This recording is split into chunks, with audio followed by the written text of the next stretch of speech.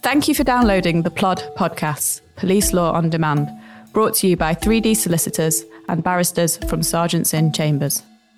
In our podcast series, we are going to discuss a range of topics affecting police officers and anyone involved in the criminal justice system. For more updates on police law, follow the Sergeants' Inn Police Law blog at ukpolicelawblog.com. If you have any suggestions for any topics that you would like us to cover, please email plod@3d-solicitors.com. If concerns are raised that a person might be vulnerable to radicalisation, how long can a police force hold data about that person? Well, the High Court considered this issue in a recent case and held that the police's continued retention of data of a 16-year-old was contrary to the Data Protection Act 2018 and Article 8 of the Human Rights Act. I'm Daniel Berke from 3D Solicitors, and here to discuss this case with me is Rachael Gourley, a barrister from Sergeants' Inn Chambers, practicing in police law, inquests and police misconduct. Rachael, thank you for joining us. Thank you. Rachael, tell us a little bit about this case, about the backgrounds and the facts of it. Sure. So in the case of RII and the Metropolitan Police, the High Court held that the police's continued retention of data concerning a 16-year-old boy was contrary to the Data Protection Act and to Article 8. So, first of all, just thinking about the facts of the case, the data in question relates from 2015. In December of that year, when the claimant was only 11 years old, he was receiving online tuition. His tutor became concerned that he might be vulnerable to radicalisation. Now, specifically, her concerns were that he'd been talking about America being evil, was obsessed with killing the Prime Minister, said that he liked watching Game of Thrones because of the beheadings, and that he had changed his email address to @isbeards. So in light of those concerns, the tutor decided to make a referral via the PREVENT strategy. Information was then passed on to the police and a case file was opened on the claimant. So, Rachael, how did the police approach the PREVENT referral and what was the outcome of their inquiries? Sure. So first, officers attended the claimant's home address and they spoke to his mother. No further concerns about the claimant were identified, and the case was actually closed. That was in June 2016. And I think that's an important fact to remember. This wasn't an ongoing policing investigation, but the police did decide to retain the claimant's data on 10 databases. And it's this retention of data with which this judgment's concerned. What databases were they holding his personal data on? Well, the claimant's data was held on 10 databases in total. There were databases that could be accessed by police, counter-terrorism officers, local authorities, and the Home Office. The databases included things like the MASH, which at the time was the Multi-Agency Safeguarding Hub, the National Counter-Terrorism Policing Headquarters System, or NCIA. That one was accessible only to counter-terrorism officers. And then the Channel Management Intelligence System. That's a Home Office database. And that was accessible to counter-terrorism officers, some staff in the Home Office, and actually also 10 local authorities. So quite a wide range there. Yeah, so it's a collection of sort of security services and multi-agency interests in there.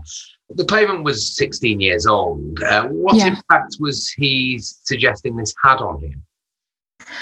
A significant impact, actually. So, as you say, he was 16 and he was starting to think about university applications. His mother told the court he was hoping to apply to become a doctor. And the claimant argued that as long as the data was retained, he'd continue to live in fear that that data could be disclosed. And disclosure of it could wrongly suggest to the universities to which he was applying that he was or that he might be a supporter of terrorism. So really, it could potentially have significant in his future prospects. Now, there was nothing to suggest this data was going to be disclosed, but as long as it was retained, there remained a real risk, and the police could not guarantee that the data would never be disclosed to third parties. So that was really the claimant's issue in the case.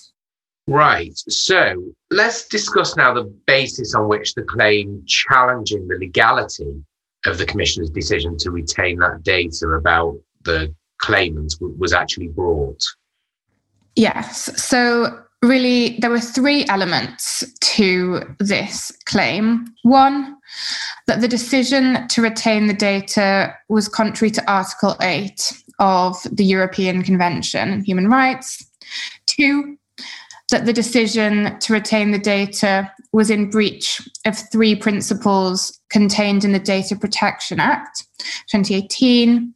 And three, that the decision to retain the data breached the public sector equality duty at Section 149 of the Equality Act 2010. Right. Now, I understand the court found the police's decision to retain the data constituted an interference with his right to privacy under Article 8.1. How did the court arrive at that decision? So I think to understand how the court came to its decision, it's worth briefly setting out the arguments the Commissioner for the Metropolitan Police made in this case. So she argued that the police's decision to retain the data made reference to the College of Policing's authorised professional practice, or the APP, on the management of police information. That one's called Retention, Review and Disposal. And they argued that the decision to retain the data had been made in accordance with the APP. At the time, the guidance said that Group 4 data, so here intelligence, collected on a person, was to be retained for a minimum of 6 years, provided that there hadn't been earlier deletion following a triggered review. And the Commissioner argued it was necessary and proportionate for the data on the claimant to be retained, citing in particular an argument that radicalisation is a process, something that occurs over time, as opposed to being a one-off event. And so the authorities might need to identify patterns of behaviour in future. Now, the court rejected this argument. The court found that the police's decision to retain the data did constitute an interference with the claimant's Article 8 rights to a private life. Whilst retention of the data had a legitimate aim, here the prevention of radicalisation and terrorism, the continued retention of the claimant's personal data, in this case, was disproportionate and it was unjustified for a number of reasons. And just going through those reasons briefly, that was because, first, some aspects of the intelligence had been proved to be untrue, and the case file on the claimant had been closed on its merits. The police had determined there was, in fact, no cause for concern. The claimant was being radicalised following the report by his tutor. And second, in the 4 years and 10 months since the tutor had made her referral, there'd been no further concerns that the claimant was being radicalised. And so in those circumstances, the court held that if retention of the data was no longer required for any policing purpose, then that data fell to be deleted on either a triggered or a rolling review. And finally, it's worth noting that the court did indicate that the potential consequences of continued retention of the data were severe. Whilst disclosure was unlikely, it wasn't something that fell outside the realms of possibility. And as I said earlier, the police couldn't guarantee that that data would never be disclosed to third parties.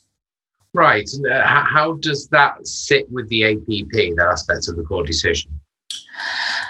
Sure. So, as I've already said, the APP at the time said that intelligence or Group 4 data was to be retained for a minimum of 6 years, provided there hadn't been earlier deletion. But in this judgment, the court said, actually, the length of proportionate retention of data is a fact-specific question. It's going to require an assessment in all of the circumstances. And the court had found the period of retention in this case to be disproportionate. And that's even where it was less than the 6 years that the APP stated at the time. Yes, it was 4 years and something, wasn't it? And I think it was 4 years and 10 months, yes. Yeah, they've applied that balancing out. And let's talk about the claim, because part of this claim was under the Data Protection Act. Yes. So thinking about the next aspect of the claim under the Data Protection Act, the court noted it was common ground that the outcome of the Article 8 proportionality assessment should provide the answer on whether continued retention of the data was necessary within the meaning of sections 35(2)(b), 39 and 39(1) of the Data Protection Act. So just going through those in a little bit more detail. Section 35(2)(b) addresses the first data protection principle, that processing be lawful and fair. It required that the processing of data be necessary for a law enforcement purpose. Section 39(1) stated the fifth data protection principle, which is that data be kept for no longer than necessary. So, on the court having already found that the retention was disproportionate for Article 8 purposes, it went on to find that it was also not necessary for the stated law enforcement purposes. And so there was actually a breach of the first and the fifth data protection principles. Very briefly, thinking about the third data protection principle, which is at Section 37 of the Act, that processing be adequate, relevant, and not excessive, the court didn't make any findings on that in the judgment. So overall, on the Data Protection Act claim, in this case, it was very much linked to the court's analysis of the Article 8 claim. And if I could also just add as well, I think it's interesting in this case that the court observed that some of the data was sensitive, or if you want to use language of the DPA, it was special category data. And that was because it revealed the claimant's religion and purportedly his political opinions. And the court held that even inaccurately recorded data, so here recording his perceived political opinions, which had been found to be inaccurate, wouldn't stop it from being something that counts as special category data.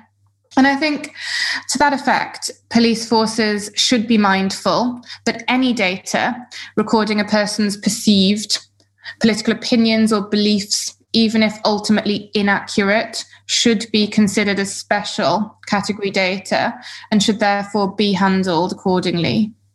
There was the third aspect of this claim, which you mentioned, which was the decision to retain the data breached the public sector equality duty under Section 149 of the 2010 Equality Act. Yes, and that was dealt with very briefly by the court. The court had to assess whether the police had breached this duty and said that there was no merit in that ground. The court set out its view that the commissioner had paid due regard to the claimant's needs as a child, and that the very reason the commissioner had decided to retain the data was with a view to safeguarding his needs as a child. So the claimant was unsuccessful on that last ground, but as we've already heard, had succeeded on the first two parts of his claim. So what advice would you give to police forces about data retention as a consequence of this decision? Overall, I think this case serves as a reminder that police forces cannot and should not assume that they're always permitted to retain data for 6 years, or that they can follow minimum retention provisions in data protection policies without applying individual judgment or without considering proportionality. I think proportionality is always going to be key. In this instance, where a case against a young person had been closed and the retention of the data was unlikely to advance any ongoing policing purpose, then the data had to be deleted. And the facts here were fairly stark. They concerned a boy at a particularly young age. No crime had been committed and no ongoing issues had arisen. His data had been retained for around 3 years and 4 months, and this was held to be a disproportionate interference with his Article 8 rights. Whilst this judgment states important general principles, though, how they apply in each individual situation and what will be proportionate will, of course, differ. Cases concerning adults or cases where a crime has been committed will be treated differently, but it's always going to be a judgment call with proportionality at the heart of that assessment. And so overall, in a world where increasing volumes of data are kept on individuals, by police forces, by authorities and public bodies, it gives us a lot to think about. Public bodies cannot and should not think that they're safe to retain data indefinitely. Well, that's excellent advice, and thank you for really a very, very helpful insight into what's clearly an important case with some very salient principles. Rachel, thank you again for joining us. I look forward to having you back in Series 5, and thanks for your time. Thanks very much. Thank you for downloading the Plod podcast, Police Law on Demand, brought to you by 3D solicitors and barristers from Sergeants in Chambers. For more updates on police law, follow the Sergeants in Police Law blog at ukpolicelawblog.com. If you have any suggestions for any topics that you would like us to cover, please email plod@3d-solicitors.com.